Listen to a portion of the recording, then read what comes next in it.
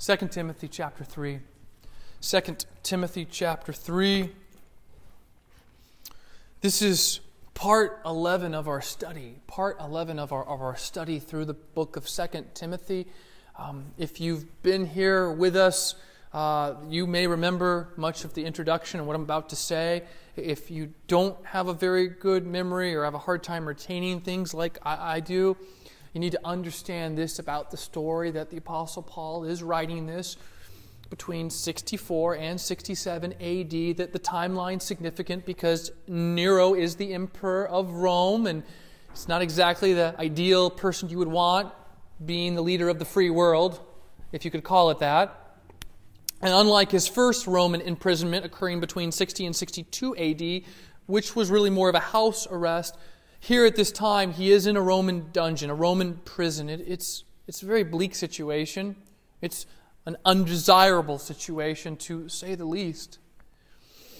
And this letter has often been referred to as Paul's last will and testament, for shortly after he writes it, he'll be executed and martyred for his faith. So that's the backdrop. That's the temperature, the tone of this story.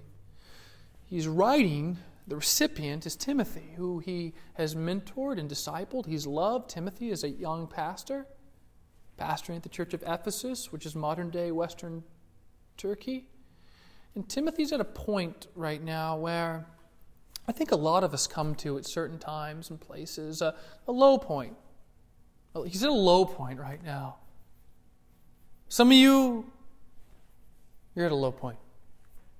Spiritually, you're just struggling. You're just trying to keep your head above water. It's difficult. That can happen.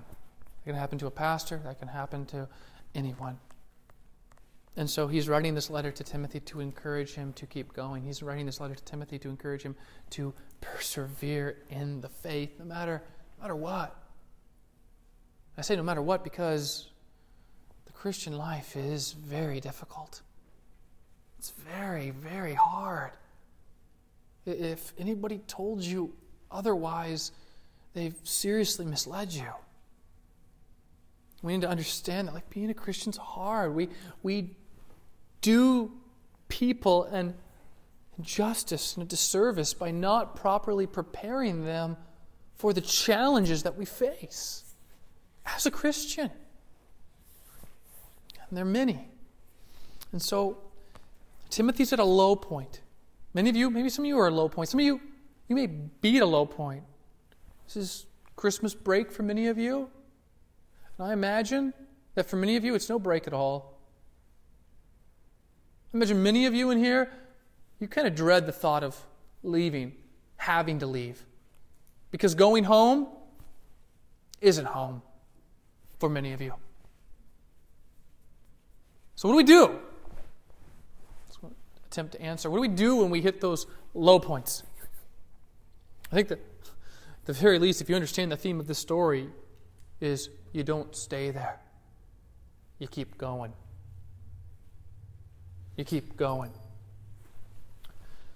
So that's where we pick up today. This is part 11, and all these sermons are online, lynchburgcitychurch.com, on SoundCloud. If you've missed some of them, they're there. With the exception of one, which had some audio problems, never made it, and it has been lost to history. But we pick up in verse 14. It's a well-known passage today, but hopefully we can really squeeze something more out of it. We pick up in verse 14. He says this, "But as for you," speaking to Timothy here, "but as for you, Timothy, continue in what you have learned and firmly believed." Let's stop there. Stop there. Don't want to read this too fast. The word continue here, it means to hold on to. It means to remain. So continue, we're going to hold on to, we're going to remain. Or we're going to continue, which works well since that's the word. We're going to continue. I love this word here. It's well placed and it really feeds into this narrative of this entire story of persevering in the faith, no matter what. Right? Continue to keep going. Even when you hit those low points, even when you feels like you got stuck, just keep going. Keep going. Keep battling. I want you to do this, Timothy.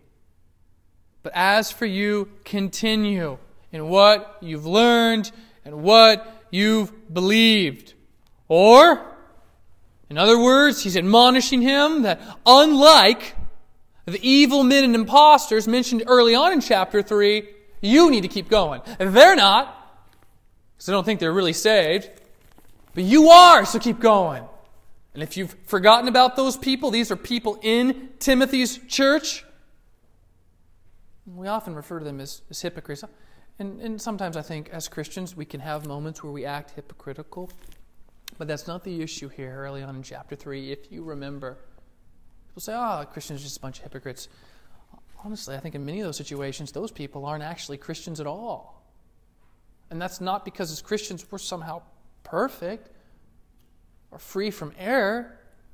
No, but as for you, or unlike these other guys, remember these other guys back in chapter 3, I'll read real briefly, verse 2, for people will be lovers of self, lovers of money, proud, arrogant, abusive, disobedient to their parents, ungrateful, unholy, heartless, unappeasable, slanderous, without self-control, brutal, not loving good, treacherous, reckless, swollen with conceit, lovers of pleasure rather than lovers of God. They have the appearance of godliness. Don't you love that?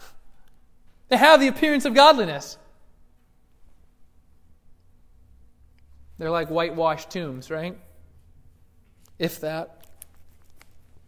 Externally, yeah, they can maybe look a little pretty on the outside, throw on a Bible verse when they need to on their Instagram or Facebook or whatever, but there's nothing remotely godly about them.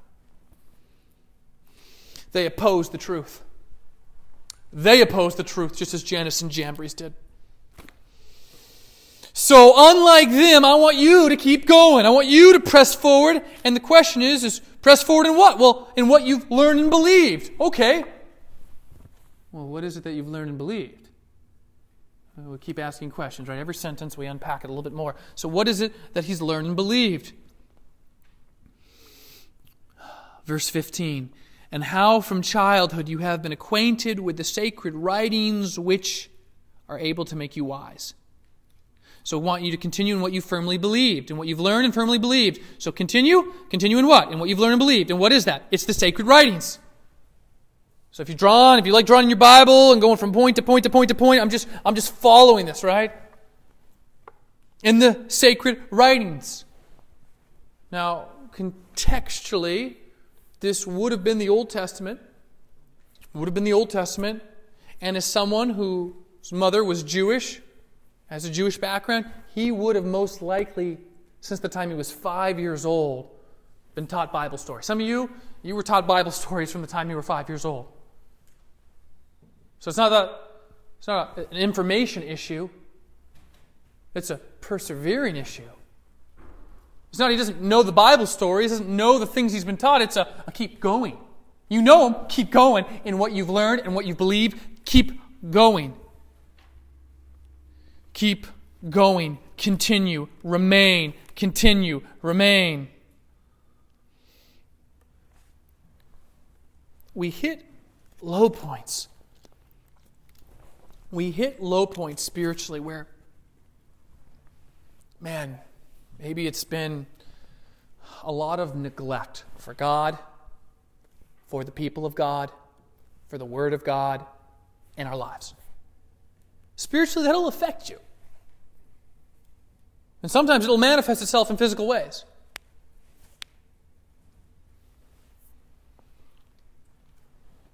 The problem is not what happens if this happens to us. It's happening, I think, to Timothy a little bit. The problem is I find that many people, when they're finding themselves like, oh yeah, I really can relate to Timothy. The problem is that they seem to be totally content in staying there. They're in a rut. Some of you may feel like you're in a rut. But many of the people that I speak to that find themselves at this low point in a rut are totally content with just staying in the rut. To not continue in what Paul admonishes and instructs Timothy to do. I hear people say, well, I really just not really learning much. Not really learning much. Where are you at spiritually? I'm not really learning much. Not learning much. So, I like to ask, well, when was the last time you opened your Bible? When was the last time you opened your Bible? We live in this very automated way. It's one click, Amazon Prime, go, like this app, boom, it's already pre-ordered, like whatever.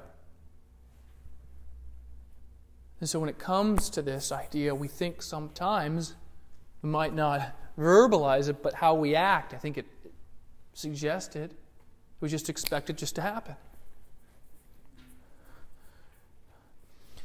Maybe it's a overemphasize of certain doctrines. It's like, okay, well, I'm saved, I'm secure. Praise God for the doctrine of the perseverance of the saints, which I love. But sometimes, I think for many of us, that just, in our minds, creates a license to just coast, to just float in our spiritual lives, to not continue. People say, I'm not really learning anything. Oftentimes our approach to church and to this idea of continuing is completely backwards. So many people just parents use a youth group as essentially free childcare. It's the pastor's job to disciple my kids. Youth pastor's job to disciple my kids. Says who? It's your job, right? Or go to church on Sunday, or gather on Sunday with the people of God. Well, I'm not really learning anything, right? The pastor hasn't really taught me anything. Whose responsibility is that you're learning and growing in your walk with God? Now, pastor, yeah, there's pastors should be making disciples who make disciples. You should be making disciples who make disciples. According to 1 Timothy 3, the pastor has a unique job that he is able to teach. Okay? I don't mean tell funny stories for 35 minutes, but teach the Bible. Okay? So maybe there's a problem. There's a problem. Maybe he's not teaching. But I find more often than not that's not so much the issue. The issue is when was the last time you picked up your Bible? Oh, last Sunday. Whose responsibility do you think it is to grow, to learn? It's your responsibility to grow, to learn. And many of us treat it like this way that I wonder why I haven't grown and learned.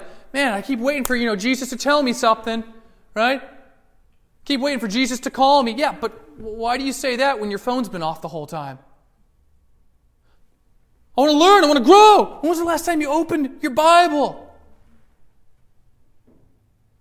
Not pass the responsibility off on someone else. Don't get me wrong. There's truths to say that the pastor's role is to teach. He should. And accurately and truthfully. There's elements of discipleship woven through those, not because they're leaders in the church, but because they're followers of Jesus. I get that. It's a parent's job primarily to disciple their children. It's your job. You're responsible for your spiritual growth. You are. And so many of us just pass it off. And the only time we open this book is when you show up Sunday at 4:30.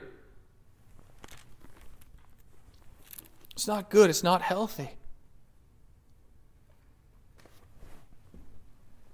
So we don't continue.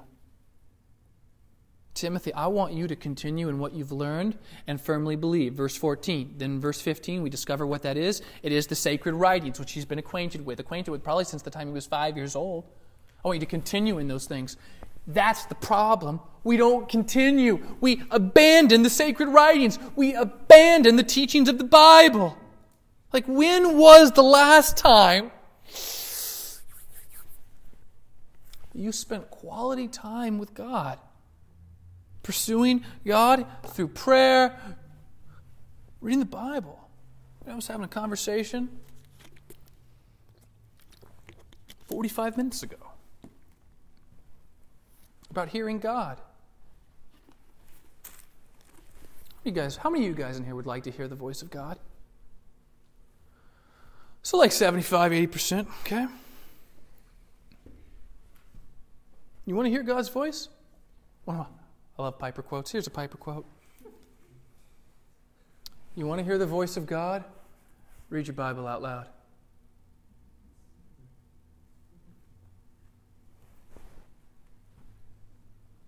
Read it out loud.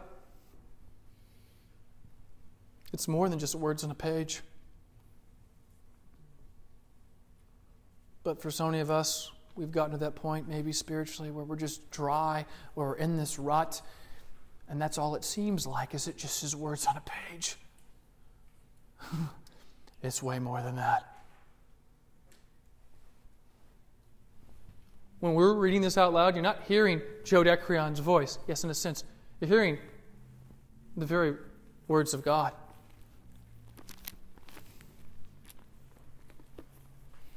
But we don't continue.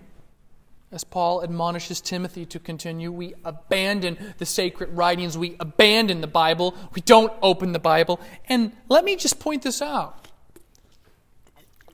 You might not want me to, but I feel like I should.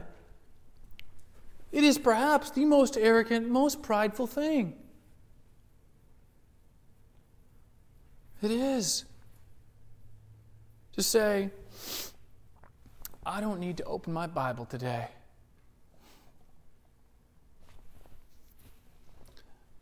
It's like saying, no, I'm in the army. I'm over in Afghanistan. Just leave our rifles here. We don't need to take our rifles with us on patrol today. Are you out of your mind? That's what you'd say. But that's not what we say. We have an excuse for just about everything. It is arrogant. It is prideful. Oh, why do I read my Bible? Because I need to read my Bible. You don't think you need the Bible? And every day Satan's attacking you. And every day Satan's accusing you. And every day Satan's lying to you. You don't think you need that? You don't think you need to be pumping truth in as quick as you possibly can? You don't think you need to be memorizing God's Word as quick as you possibly can? Oh, but we do. We desperately need God. And that's why I say it's the peak of arrogance to say, no, I'm good. I'm good? You think so, Mr. or Mrs. Self-Sufficient? No. Don't ignore his call to Timothy, his encouragement for Timothy, his admonition for Timothy. Timothy, continue in what you've learned and firmly believed. It's good to be needy for God. Not so much maybe in other relationships. You could say that's dysfunctional or codependent. There's one relationship it's okay to be needy in. It's your relationship with God. To need Him and cling to Him. For have you not heard that it was said, blessed are the poor in spirit, for theirs is the kingdom of heaven. That's a good Jesus quote right there. It's good to be needy for Him. But why? Why? Let's answer these questions, right? I want you to continue to remain in, to hold on to what you've learned, what you firmly believed with these sacred writings. But why? Number one, because you know the people that have taught this to you. Verse 14, you throw it on the screen. And you have learned and firmly believed, knowing from whom you learned it. Knowing from whom you learned it. That's the first reason why we should continue in holding on to the words of God. Because, Timothy, you know your mom. You know your grandma. They love Jesus. You know the type of person they are. You know what their character is like. You know the people that taught you this word. That's why you should continue.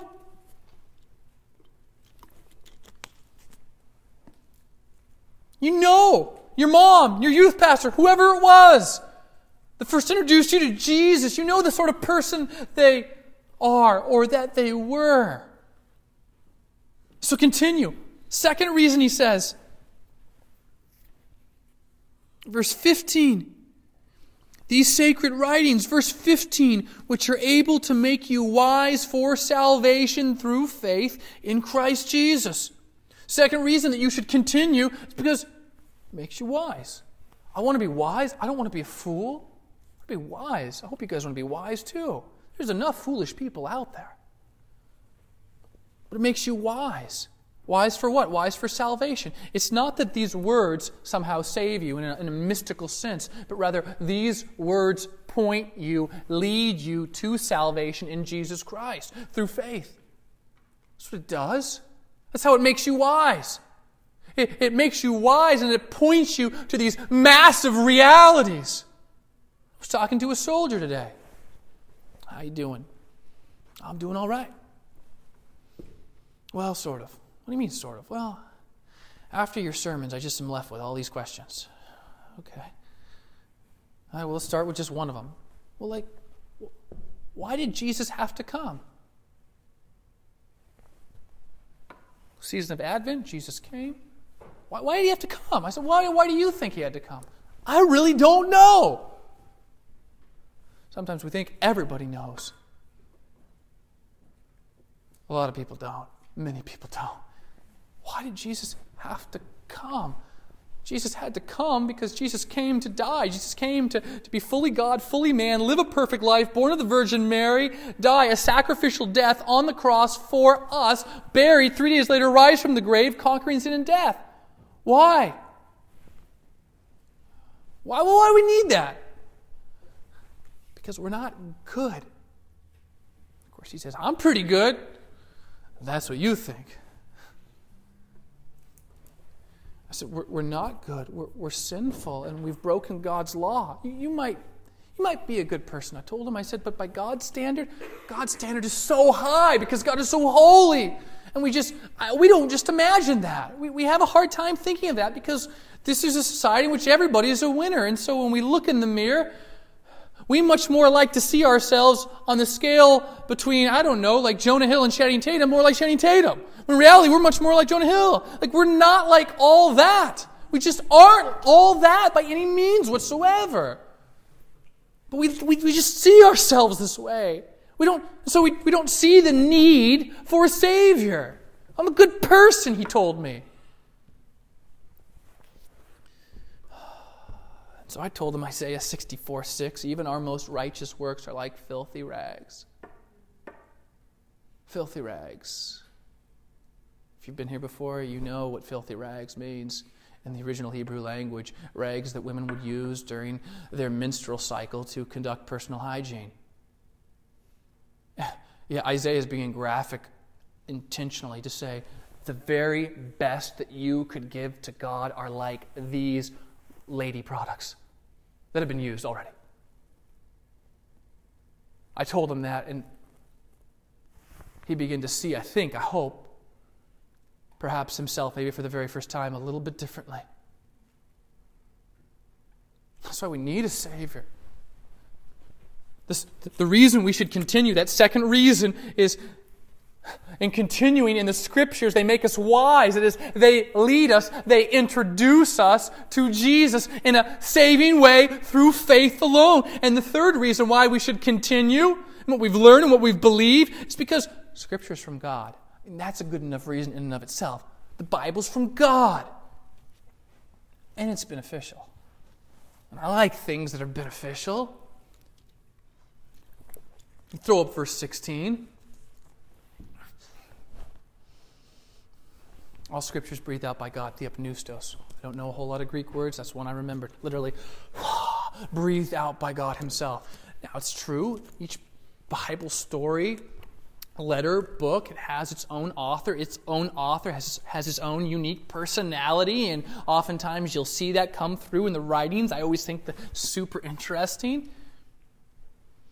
But even though Paul is writing this, even though there's other authors writing the Scriptures, they are being led and influenced and carried along by God. If you grew up in the church or you went to Liberty for more than one semester, you've probably heard this verse before. It's not necessarily anything new, but hopefully you'll see it for perhaps in a more thorough way, a more thorough understanding. Scripture's ultimately from God. That's why you should continue in what you've believed and what you've heard and what you've been taught since you were just a little dude. That's why, because ultimately it's from God and it's beneficial. Which raises the question, of course, How is it beneficial? How is it beneficial? It's beneficial, or it's profitable for teaching, for reproof, for correction, and for training in righteousness. I'm not the best reader. I read really slowly. Like 3, sometimes 4 minutes it takes me to read a page. It's really frustrating. And so when I read things like this, it's really easy for me just to breeze right over it. Okay, just some list. I think we need to ask the question, okay, is this list describing 4 different things, or is this list trying to say one thing 3 different ways? I think it's trying to say one thing 3 different ways. It's beneficial, it's profitable. Why? For teaching. Okay, that's kind of vague. What do you mean teaching? And what we'll see here, from teaching, we'll see a threefold kind of approach in this matter with reproof, correction, and training. So when I say teaching, this is what I mean.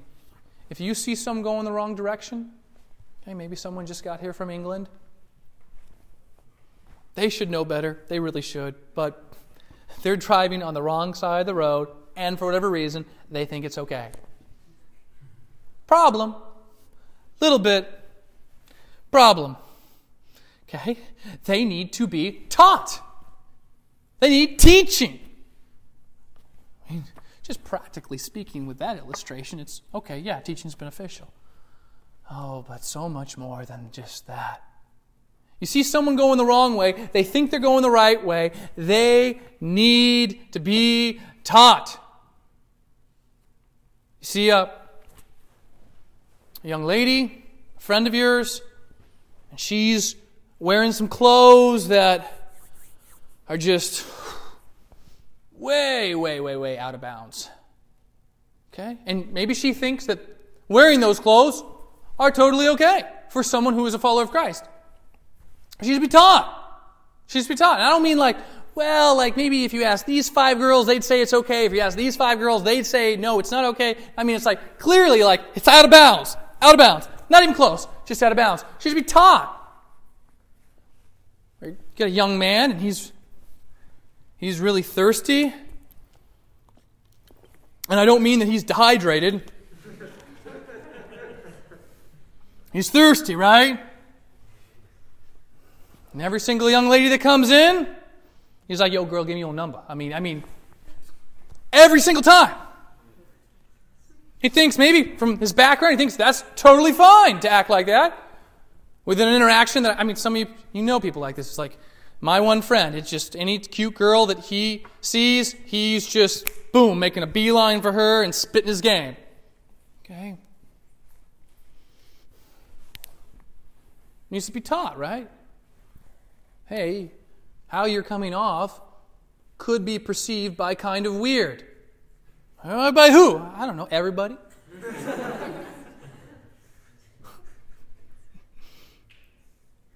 Don't do that. Give her a chance to maybe talk to her after she's been here for more than 3 minutes.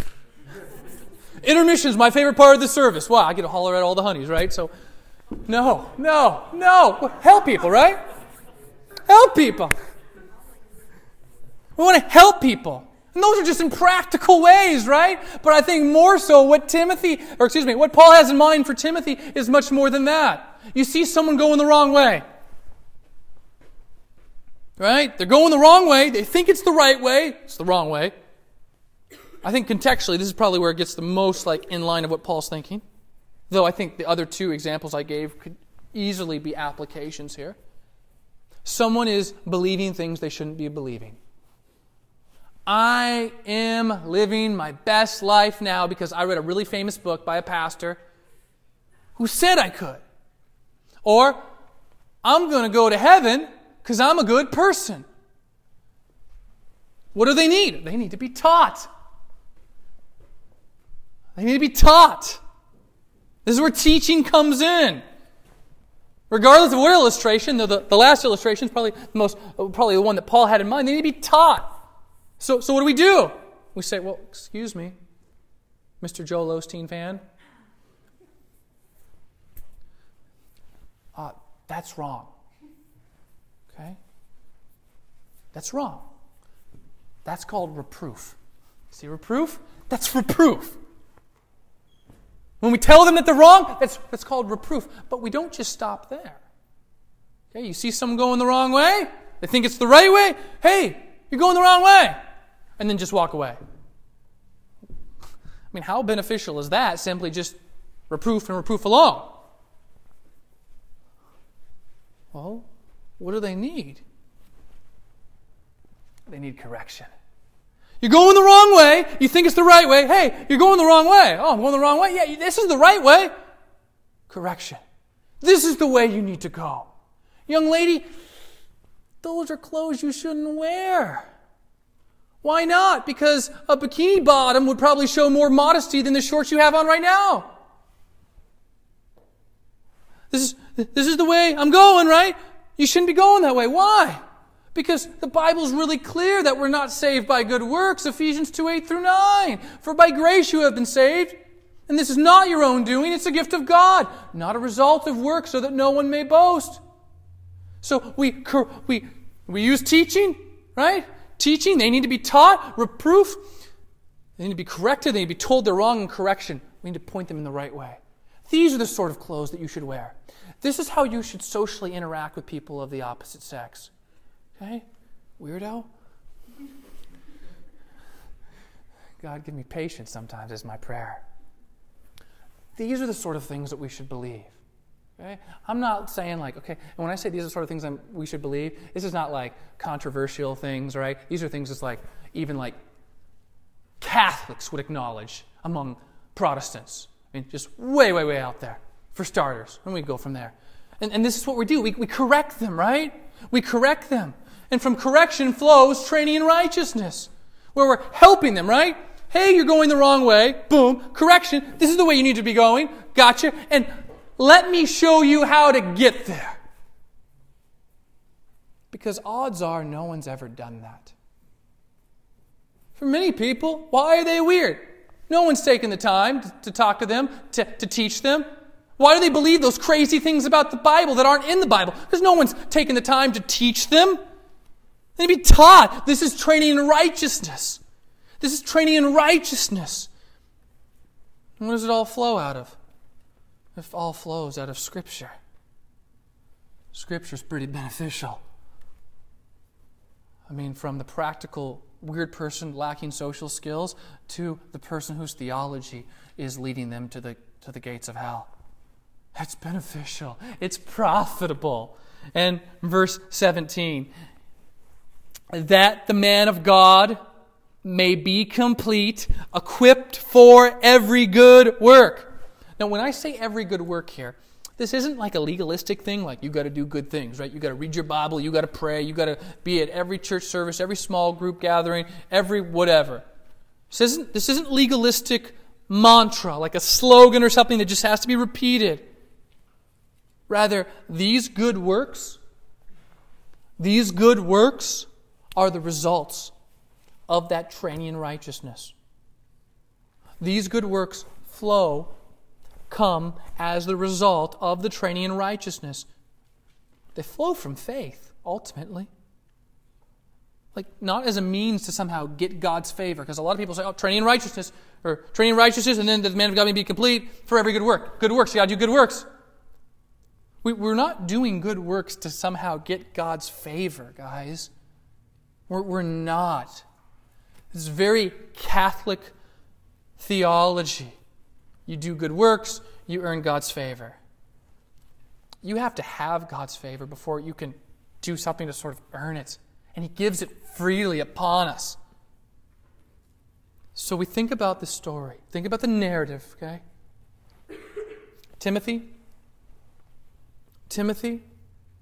there are sacred writings. You know the sacred writings. You've been taught the sacred writings since you were just a little guy.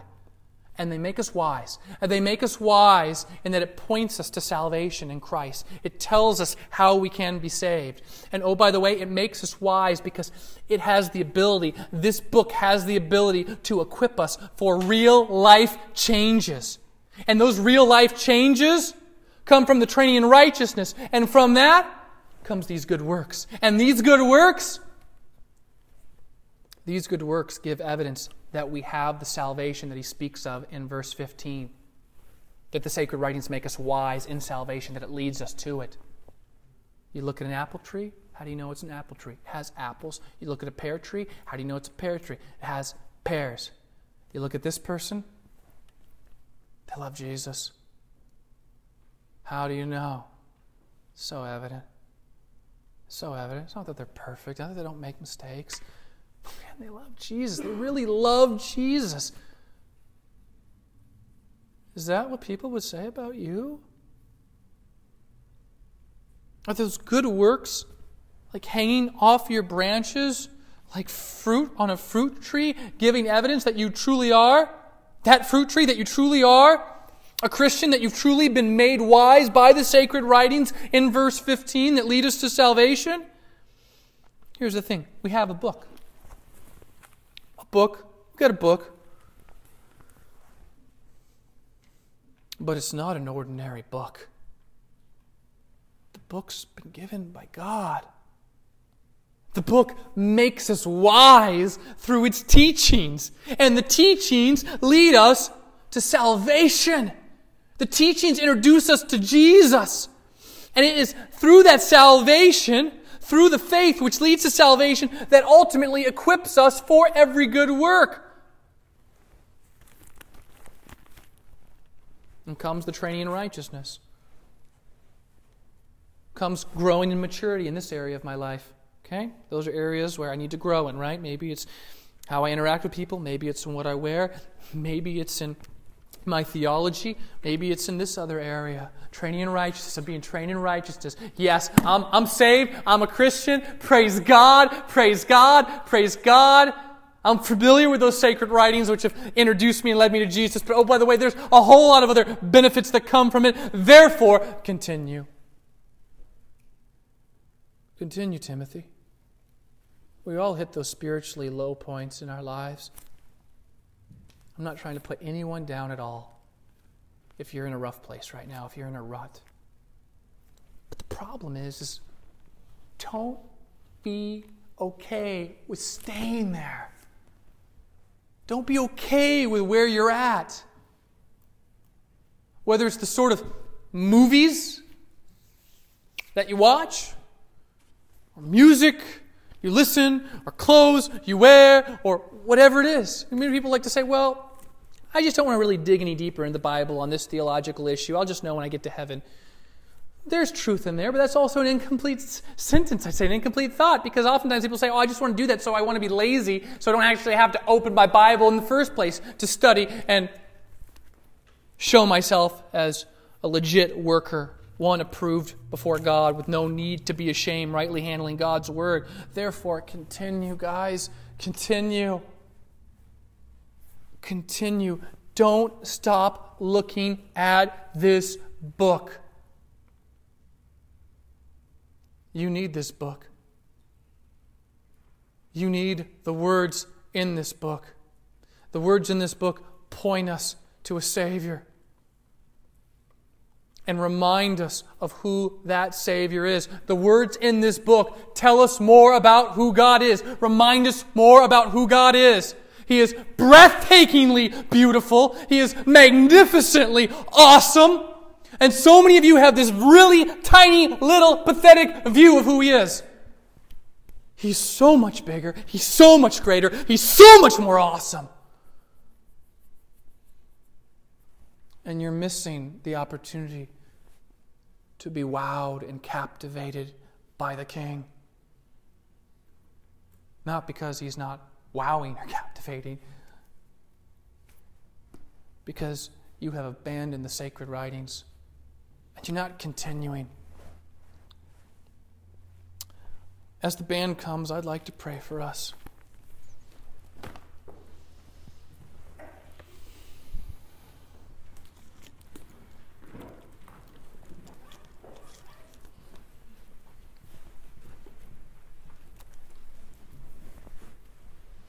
We're going to take communion in a few moments.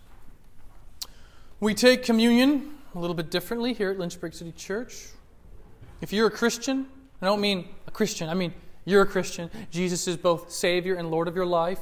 He is your greatest treasure, your greatest delight. We'd welcome you to take communion with us. We'd welcome you to take the bread and the juice when you're ready. But I would also caution you, as Paul does so in 1 Corinthians 11, that you don't come to the back before you're ready. If you need to talk to the Lord about certain things going on in your life, you talk to Him.